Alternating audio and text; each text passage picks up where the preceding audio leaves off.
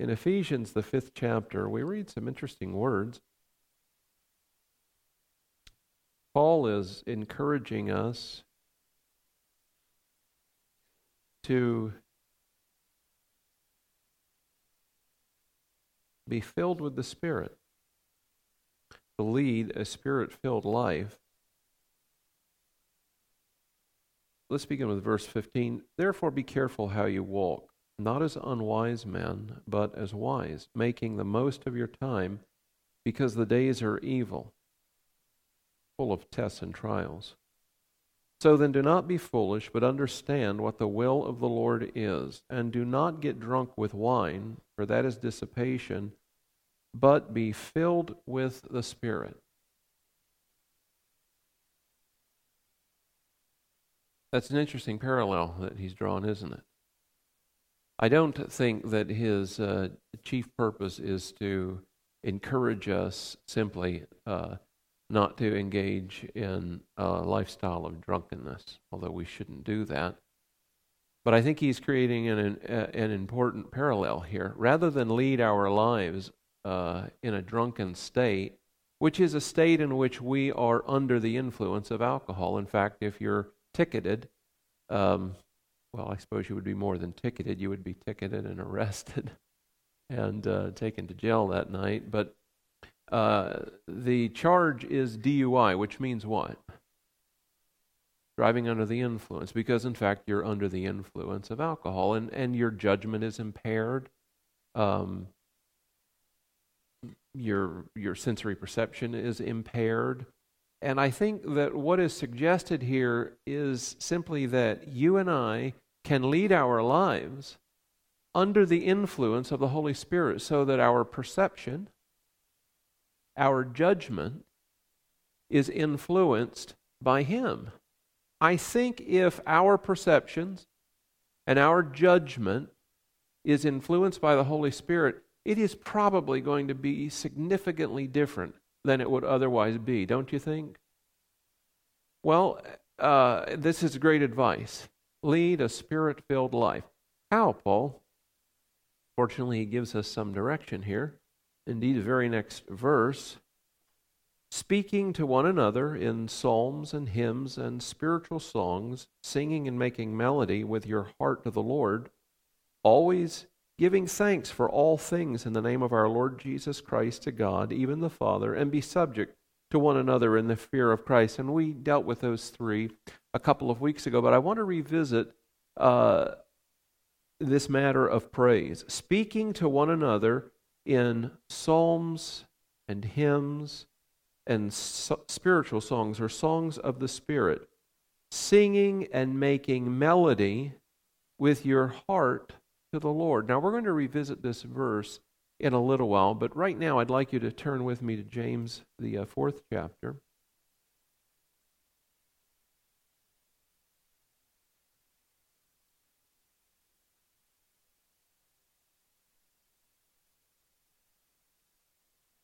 Let's read verse 8. Draw near to God, and He will draw near to you. There's a certain reciprocity.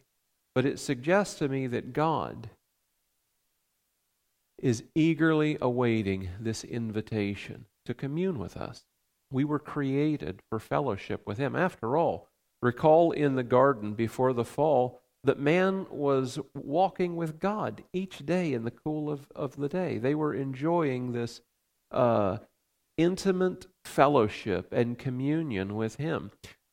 I'm sure that we've all experienced moments in which we have felt the presence of Christ in a very real way. Perhaps it was during a time of prayer or corporate worship, but you experience a very real sense of the presence of God. I want to ask you, what do you experience in those moments? What are some of the sensations? Fulfillment, peace, joy, empowerment.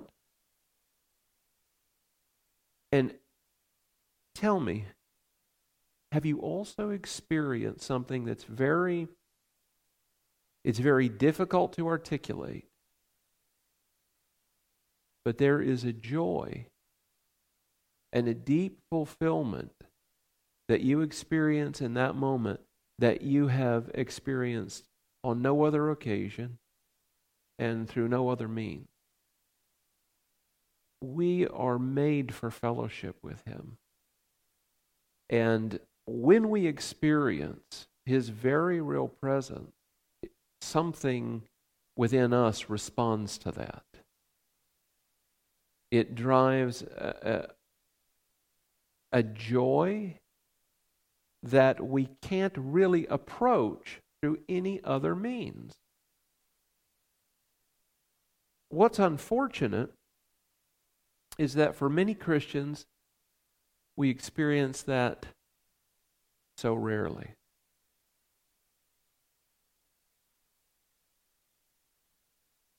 There are a huge number of Christians who experience that within the first few weeks of being born again.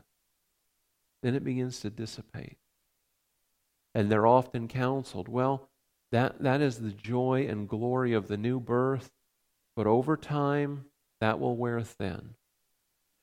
Then it's simply a matter of faith. Making your way through life, simply trusting in God's Word and knowing, though you don't sense His presence, though you're not experiencing the freshness of that encounter that you once did, He is still present with you. I admire the resolve to press through and to follow Him faithfully and obediently. But there's more to the Christian life than that. We were made for fellowship and communion with Him, to experience His presence in reality. And James explains here that this God whose presence we yearn for is waiting for the invitation to commune with us on that level. And what elicits this response from Him? What invokes His presence? Drawing near to Him. By drawing near to God, God is then granted the invitation to draw near to us. Why do you suppose it is that we have to take that first step? Free will. The presence of God is very influential, isn't it? He could simply draw near to us of His own accord, but in so doing, He would violate our free will. And that's something that God has elected never to do. Somehow, the unique nature of our personhood, of our humanity, would be violated if God simply drew near to us without an invitation.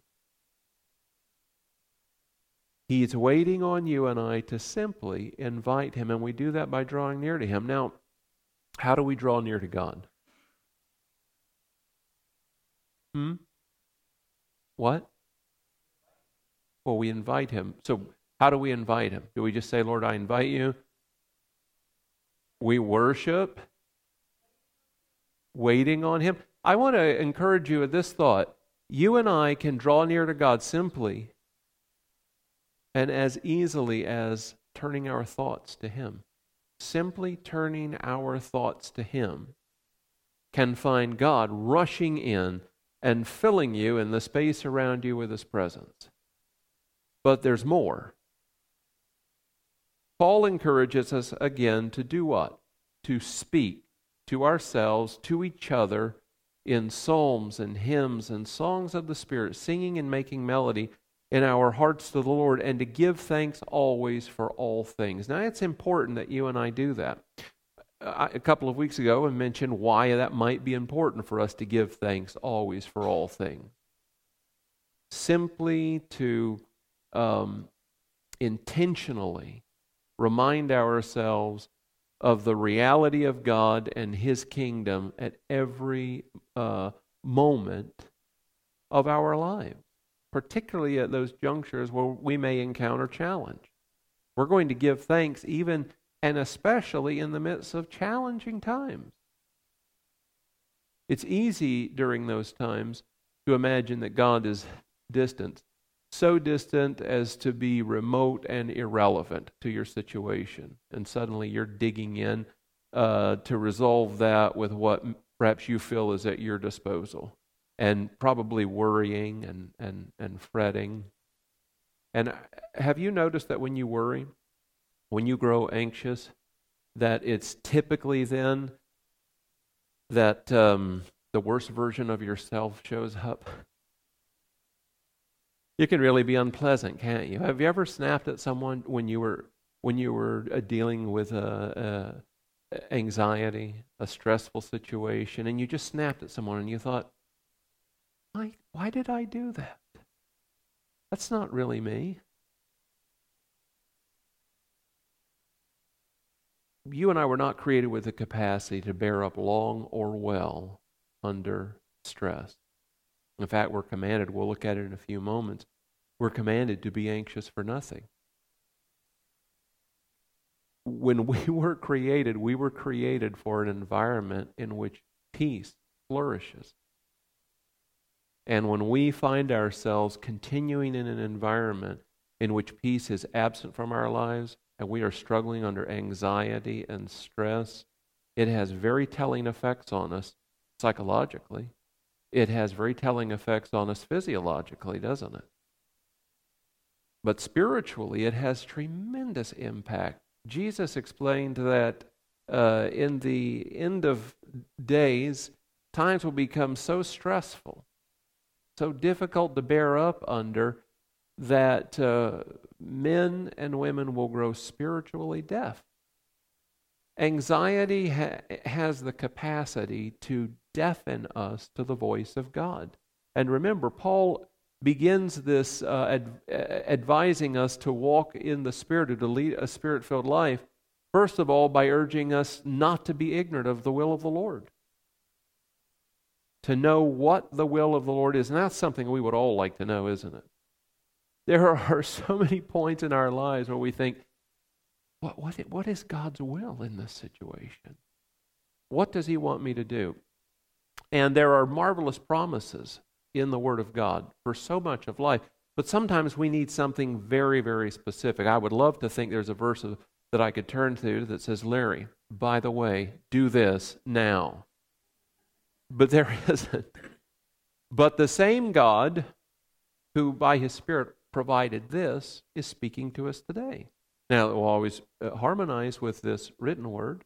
We'll always be in agreement with it. We'll never contradict it, but it can be very, very specific for our lives in those particular moments where we're crying out for understanding and for direction. You and I can live in a place where Paul is suggesting, where we know what the will of the Lord is. Let's look at the book of Matthew, chapter 14.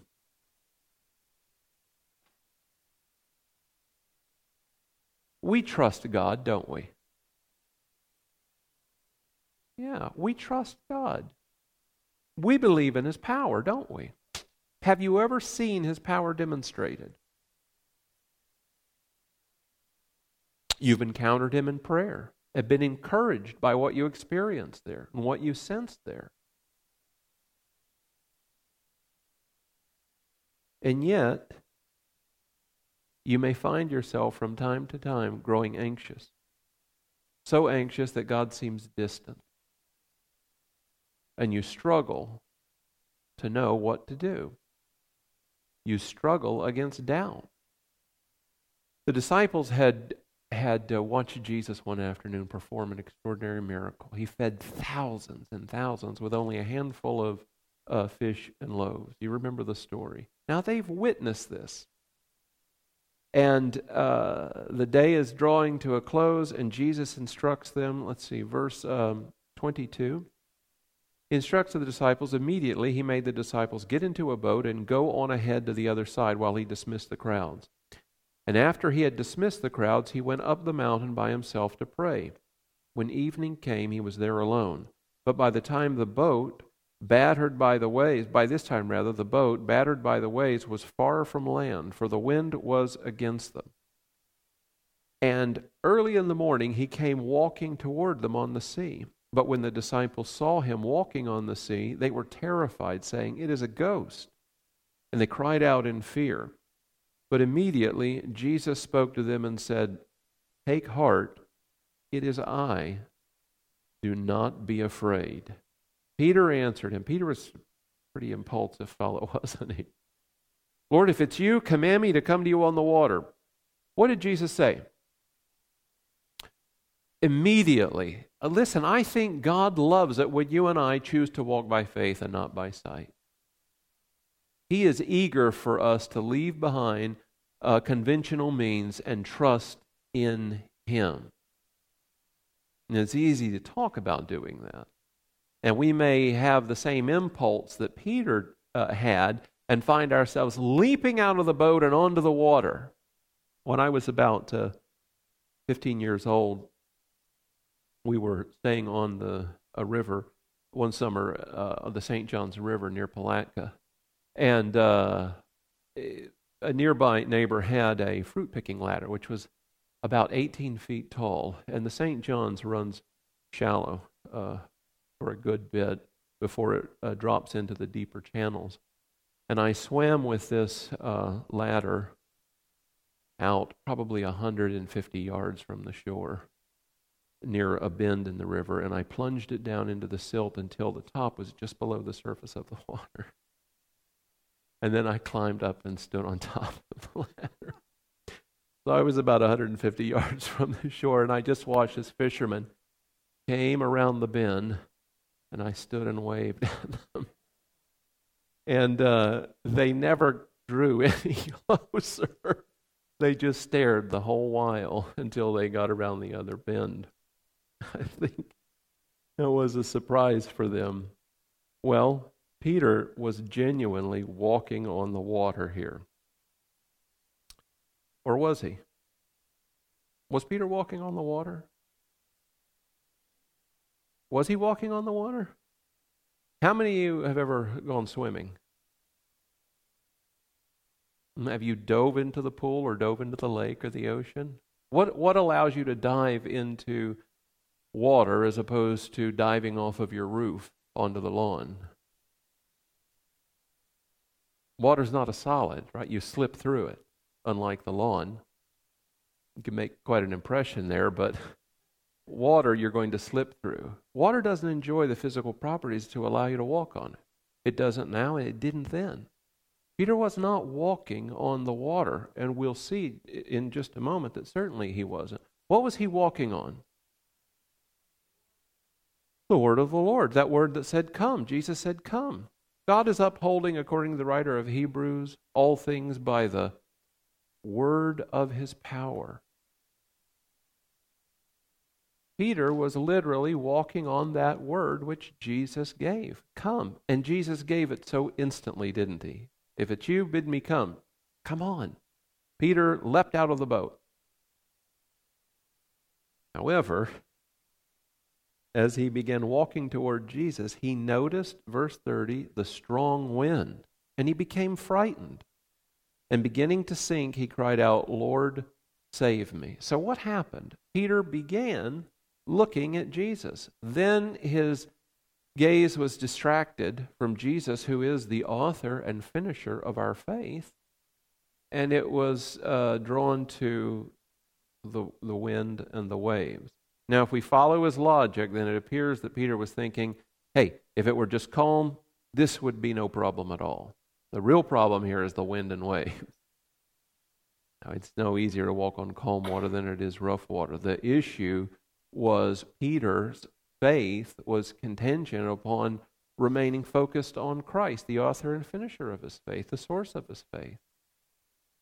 Now, we can look at this and ridicule Peter. I had an interesting experience.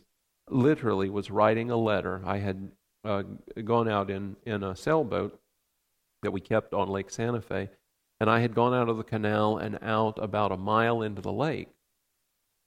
And I didn't drop anchor, but I didn't have the sails up. I just motored out there, and I went down into the cabin, and I was writing a letter to a minister dealing with this issue. Literally, this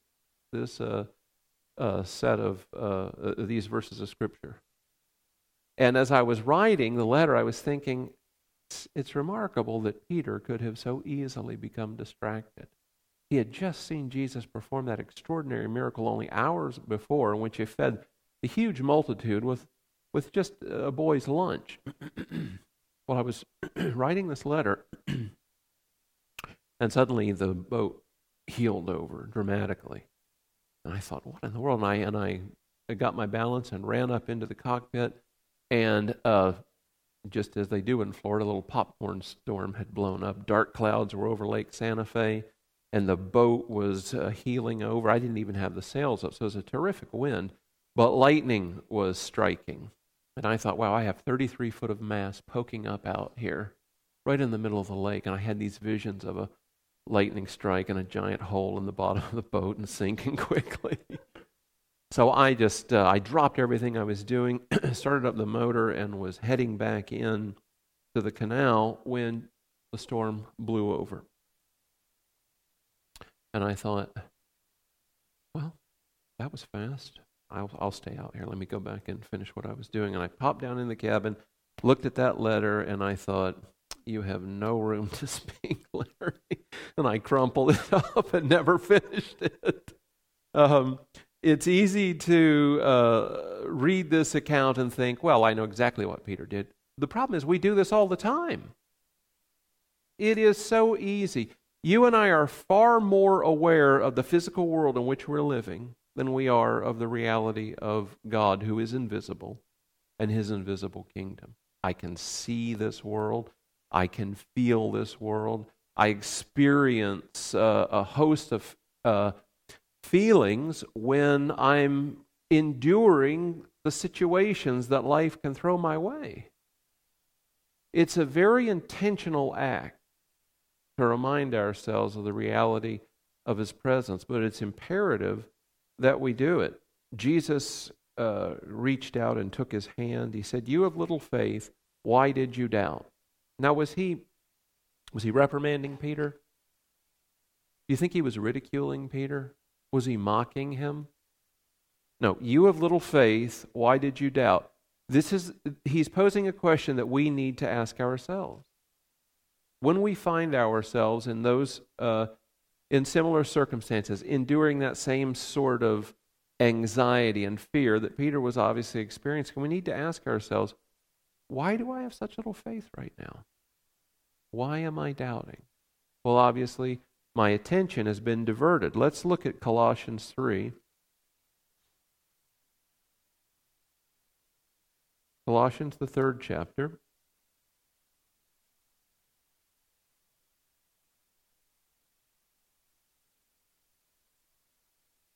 Verse 1, "So if you have been raised with Christ, seek those things that are above, where Christ is, seated at the right hand of God. Set your mind on things," what? Above. We're to set our mind on things above. That's an intentional act, isn't it? Not on things that are on earth. Now, how many of you have actually been advised that it is possible for a Christian to be too heavenly minded to be any earthly good? Have you ever heard this axiom? It's possible to be too heavenly minded to be any earthly good. When in fact, I think, if the truth be known, much of the time we are too earthly minded to be much heavenly good. What does it mean to be heavenly minded, to set our minds on things above? It simply means to turn our attention and our focus toward him. Praise and thanksgiving allows us to do that with ease. It's not difficult.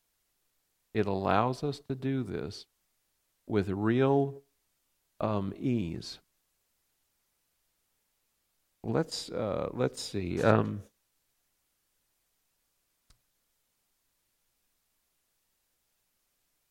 Let's take a peek at Ephesians, the 3rd chapter. Just go back a few pages, please.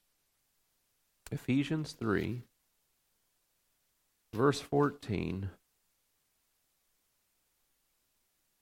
Paul prays something unusual for the church at Ephesus.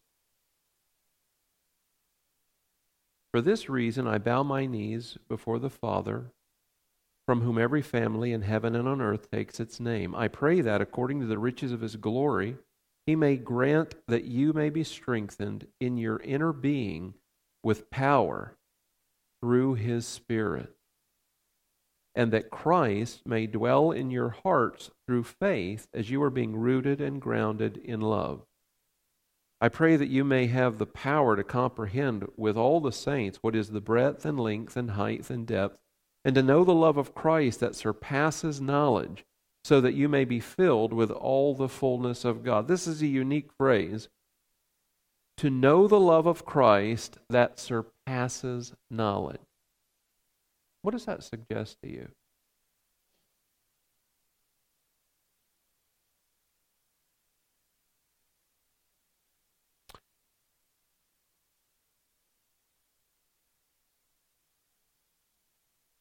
If I was in China several years ago and ate some very unusual foods from time to time.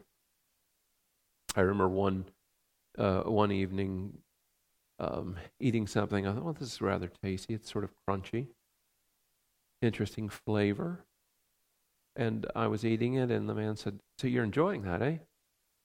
He didn't quite say it like that. He was Chinese. I said, "Yeah, this is actually quite tasty." He goes, "Grasshopper." Oh dear.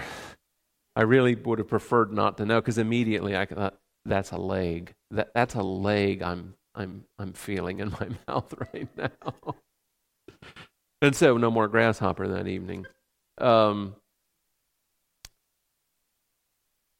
I sampled some foods that were very exotic. Now I could come back here and try to explain them, but it would be a rather like a going down to maybe one of these remote villages in the Amazon basin and trying to talk with them about chocolate ice cream.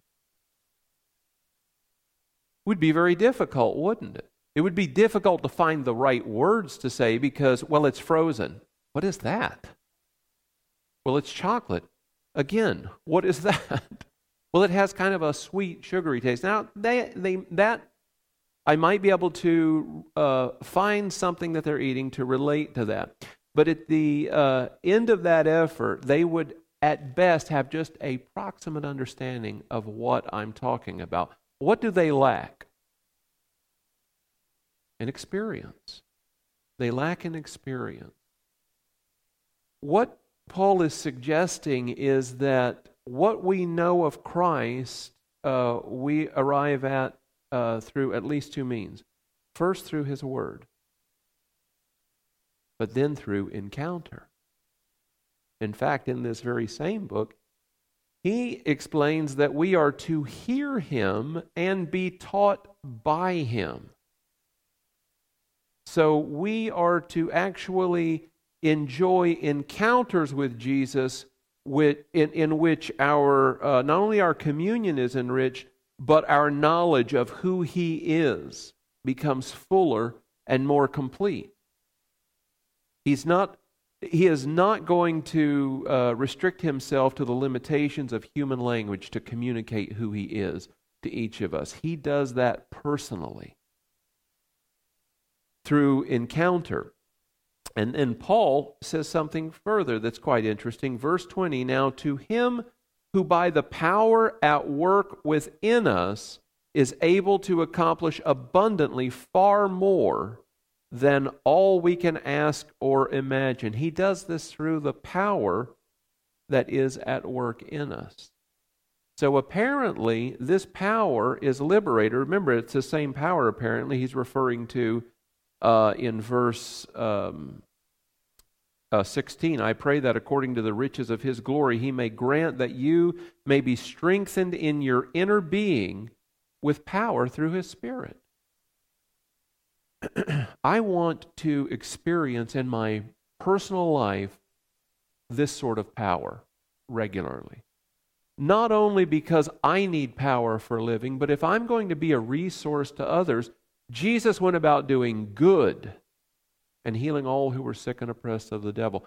Don't you want to be a heavenly resource for earthly needs? It's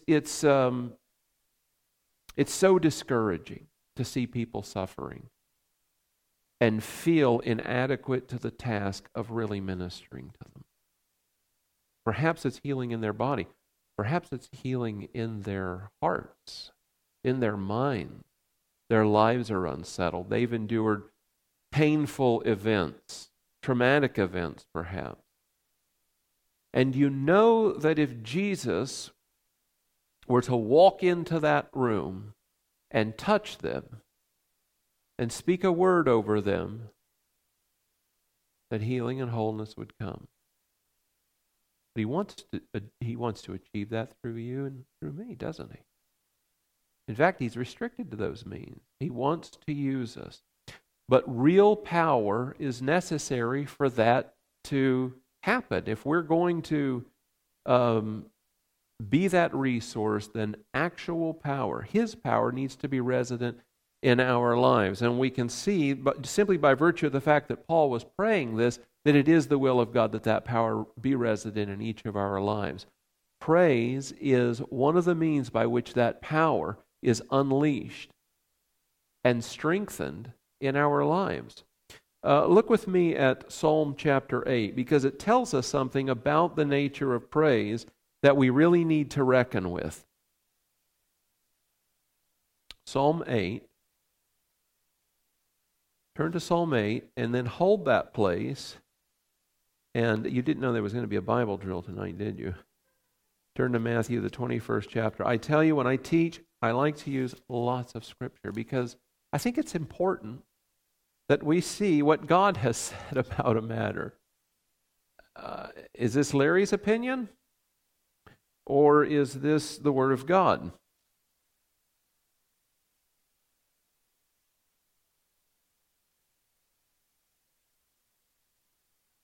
Matthew 21.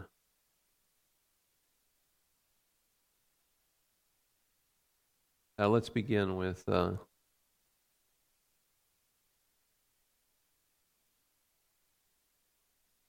14. And the blind and the lame came to him in the temple, that is Jesus, and he cured them. But when the chief priests and scribes saw the amazing things that he did and heard the children crying out in the temple, Hosanna to the Son of David, they became angry and said to him, Do you hear what these are saying? Jesus said to them, Yes. Have you never read, out of the mouths of infants and nursing babies, you have what? Prepared or perfected praise for yourself. What is Jesus quoting? Psalm 8.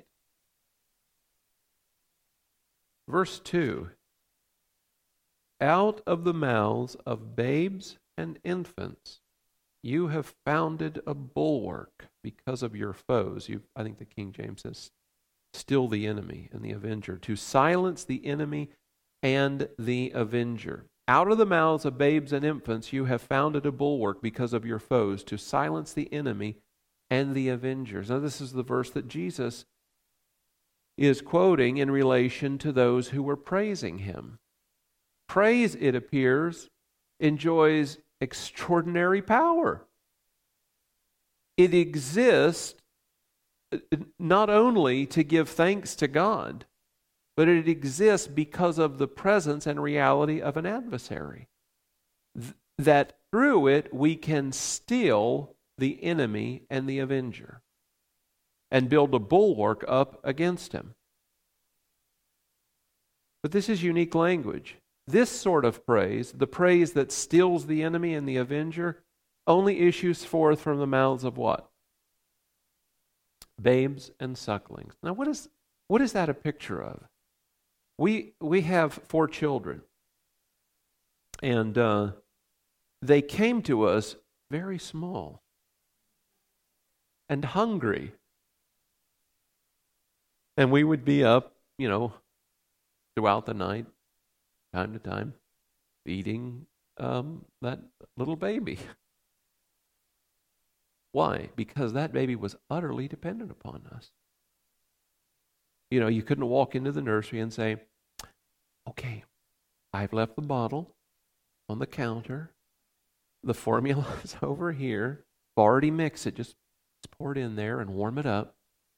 This is the picture of utter helplessness and complete dependence. Praise of this sort can only come from those whose trust is wholly in Him. Now we say, have faith in God. The rub, however, is that faith in God, authentic faith in God, cannot exist in the presence of faith in anything else. And we often are exercising faith in ourselves or in our circumstances. How many times have you said or heard someone say, I don't know what to do now except pray. There's nothing left to do now but pray. As if, you know, this is the court of last resort. I don't know. We'll see. What can it hurt? There's a problem with praying like that. It doesn't yield the result we're hoping for. I want to ask you, what prompts you to pray? I want you to think about it. I'm not playing a word game. What prompts you to pray? The emergence of a problem or the existence of a promise? There's a very big difference in how we pray if we're praying in response to a problem rather than in response to a promise. One, we're praying out of fear. There are no atheists in Foxhole. The other, we are praying because our trust is so wholly in God. Now, this is where Paul is encouraging us to live in Philippians chapter 4. We're almost ready to close, so hang in with me, please.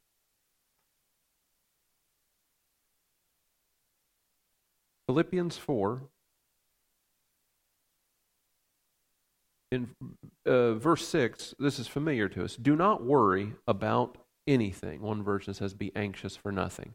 Now, that almost sounds laughable, doesn't it? It doesn't sound realistic. Don't worry about anything. That sounds like a pop song. That's not the way you can live your life, though.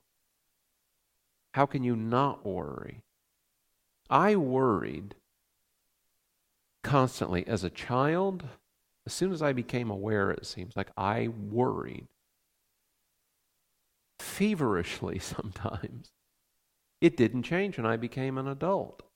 The first 4 years into my first pastorate, I worried constantly. And all that would be required it wasn't even a problem that was required to trigger it. Just a sense of foreboding or fear. And I would immediately imagine, this must be God letting me know that something is amiss. Something's popping up on my radar. And so I would begin cataloging my life until I located the source. That must be it. Can you find something to worry about fairly easily? That must be it. And I remember that. Now, this is subjective. I'm not asking you to accept it without question, but I remember, I think I was in my mid-20s, and Beth and I were actually driving to some friends' homes. Our first pastorate was in Boston. We were driving to New Hampshire to meet with some friends, and I had stopped at the gas station. I was fueling the car, and that feeling swept over me again. And I started cataloging everything. What could I possibly need to be concerned about? Clearly, there's something I should be worrying about. And God seemed to break through that fog and penetrate my mind with the thought, this is not me. I don't inspire you through fear. I lead you by my Spirit, and I encourage you to trust me and walk in peace. This is not my voice. that was jarring to me. Now, it wasn't an audible voice, but it was as real to me as if God had walked up alongside of me while I was fueling the car and said, "Son, that's not me." And I began to really work through this over a period of months, and God, in His graciousness, showed me where I was, where this problem, how it originated in my life, and how carefully I had cultivated it until it was a finely honed skill. But He delivered me from that, is delivering me from that.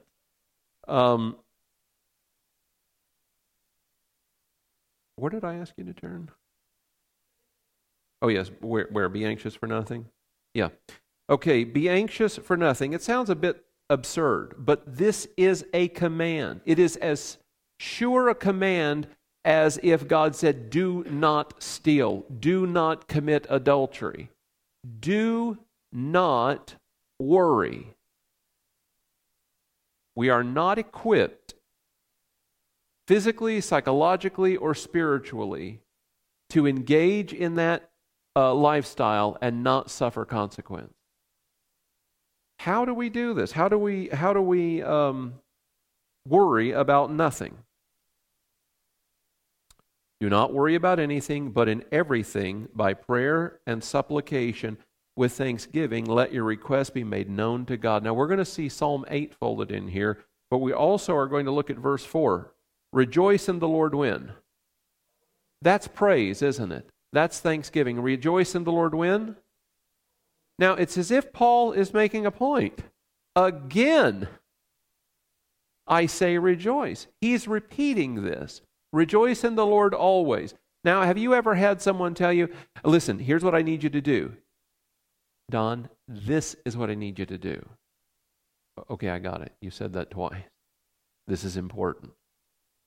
Paul is making an important point. Rejoice in the, before he encourages us to pray about everything, he says, "I want you to rejoice in the Lord always. Again, I say rejoice." So that means when I wake up in the morning, I wake up rejoicing. Do you always wake up rejoicing? No, isn't it remarkable how often you wake up in the morning and you think, "Oh God. Oh, yeah, I have to tackle that today, don't I? I need to deal with that situation, or I've got to deal with that person." It's amazing how Satan can simply be standing beside your bed when you wake up in the morning. "Oh, good morning. Good morning. I've been waiting for you to open your eyes. I want to remind you how bad things are. Here's a whole batch of things to start worrying about.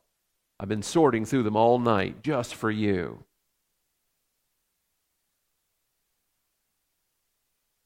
No, instead, very intentionally, we rejoice in the Lord. Like Peter, out on the water, not because we're standing on anything substantial other than the promise of God. That's my assurity, is what God has declared in His Word. That's my source of confidence, and that's what will allow peace to flourish in my heart and mind. Rejoice in the Lord always. If I'm rejoicing in the Lord always, and I encounter a challenge, am I likely to pray prompted by the problem, or am I likely to pray because I trust in His promises and I'm living in an awareness of His promise? Makes all the difference in the world. But he continues here, do not worry about everything, but in everything by prayer and supplication. This word supplication has an interesting meaning. It means, in part, to depreciate the value of what you bring to the table. In other words, when I pray, I'm bringing nothing but a problem, not a solution. And we often try to do that, don't we? God, I was just thinking, if you did this and this, and you did this and this, that would solve everything. I'm just spitballing here, but I think that'd be a great thing for you to do. Just do it like that. Or we pray with this sort of in mind. We're the architect of our miracle. Just do it like this. And maybe things start to unfold in a certain way. And I've watched people do it. I've observed it in my own life.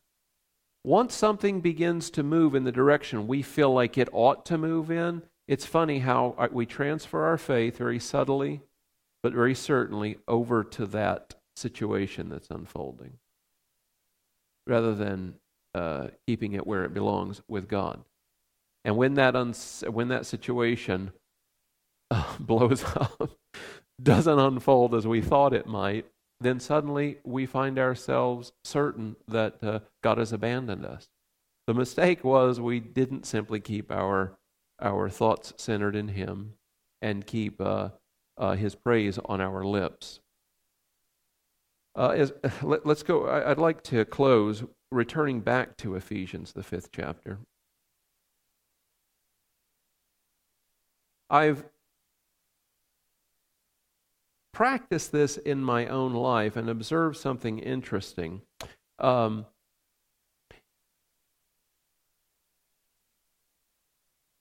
When I take the time to obey this, again, very simple command, to sing and make melody in my heart to the Lord with what? With what?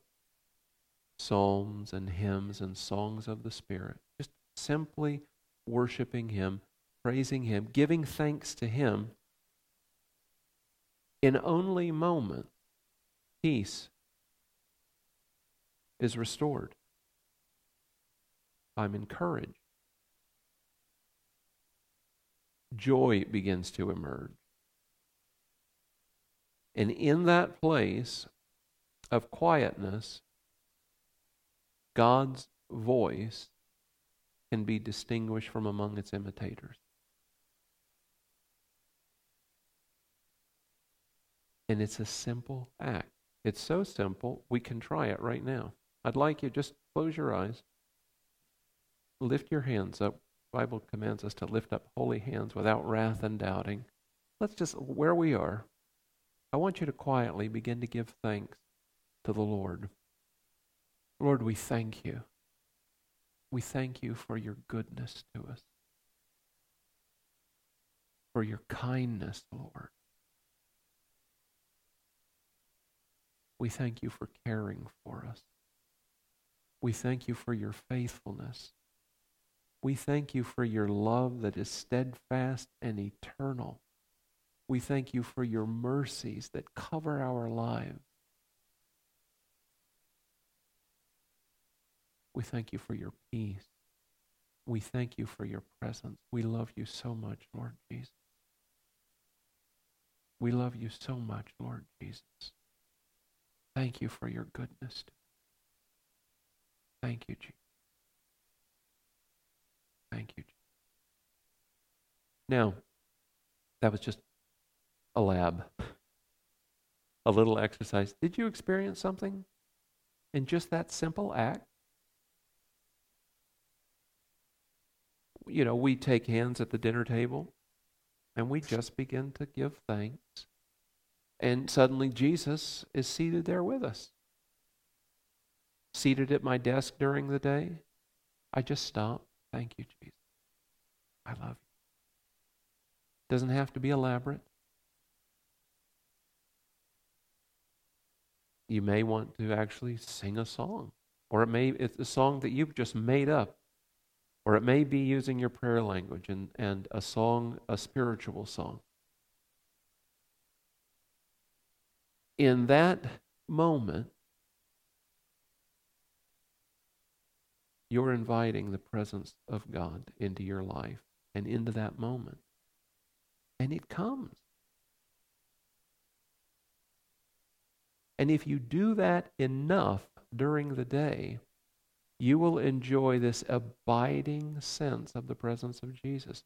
A man named Harold Bredesen, who is my mentor for years, he Lutheran minister, received the infilling of the Holy Spirit in 1947. He actually coined the phrase charismatic movement. He was one of the pioneers of that movement. And had an extraordinary ministry to leaders in the church and world leaders. He would call me. I never knew where he would call me from. He could be in the Oval Office, or he might be ministering to a derelict on the side of the road. He was always available. But I discovered something unique about Harold. He lived in communion with the Lord. I picked him up from the airport the first time that I met him, drove him to a meeting, and we were driving back after that meeting, and Harold had an ability to sleep at the drop of a hat. Just suddenly be asleep. So I'm driving down the road. Now, I had just met him, so I wasn't familiar with his quirks. I'm driving along. I'm getting a little tired now, and all of a sudden I hear, "Oh, God!" I was so startled. I said, "What, Harold, what is it? What's the matter?" I didn't know if I hadn't seen a truck coming, or I had hit someone, or if he was in pain. He said, "I'm just praying. Oh, God. Oh, God, I love you. Oh, God. Oh, God." But I grew accustomed to that. And Harold did that all the time. He lived in this place of communion with the Lord. And if you ask Harold, "Hey, and this is a man who has had some experience in life. And Harold, what do you think about this?" "I don't know. Let's pray." A lot of people, they've been around for a few decades, and he'd worked with some very high-profile ministries. "What do you think about this?" "Well, I'll give you my opinion." It is very quick to give you their opinion. "Harold, no. Let's pray." But I observed in his life this abiding peace and joy, and he was such a resource. God used him to touch people constantly. But it's because he was living in communion with God through this simple act of praise. So I want to encourage you, as you leave here tonight, do this. It's not elaborate, guys. You don't have to have a prayer bench. You don't have to have a quiet room. You can do it while you're driving home. You can do it while you're lying in bed. You can do it in the shower. You can do it while you're brushing your teeth. It'll sound garbled, but you can do it. You can live in this place where you are experiencing the very real presence of Jesus on a continual basis. And as you're doing that, His power is at work in you. That power, Paul said, which can, if it is at work in us, yield answers to prayer that are exceedingly abundantly above all that we can ask or think. So I want to encourage you to just embrace this simply. Start tonight. And as you do it, I know over the years it's become a practice for me, and it becomes easier and easier with each passing year. Father, we ask you for refreshing and renewal in our lives as you pour your Holy Spirit out upon us over and over and over, day by day. And grant us grace, Father, to walk this simple word out and to give you praise and thanksgiving as we continue throughout the day, Lord, and live in a place where we are communing with you day and night. In Jesus' name, amen.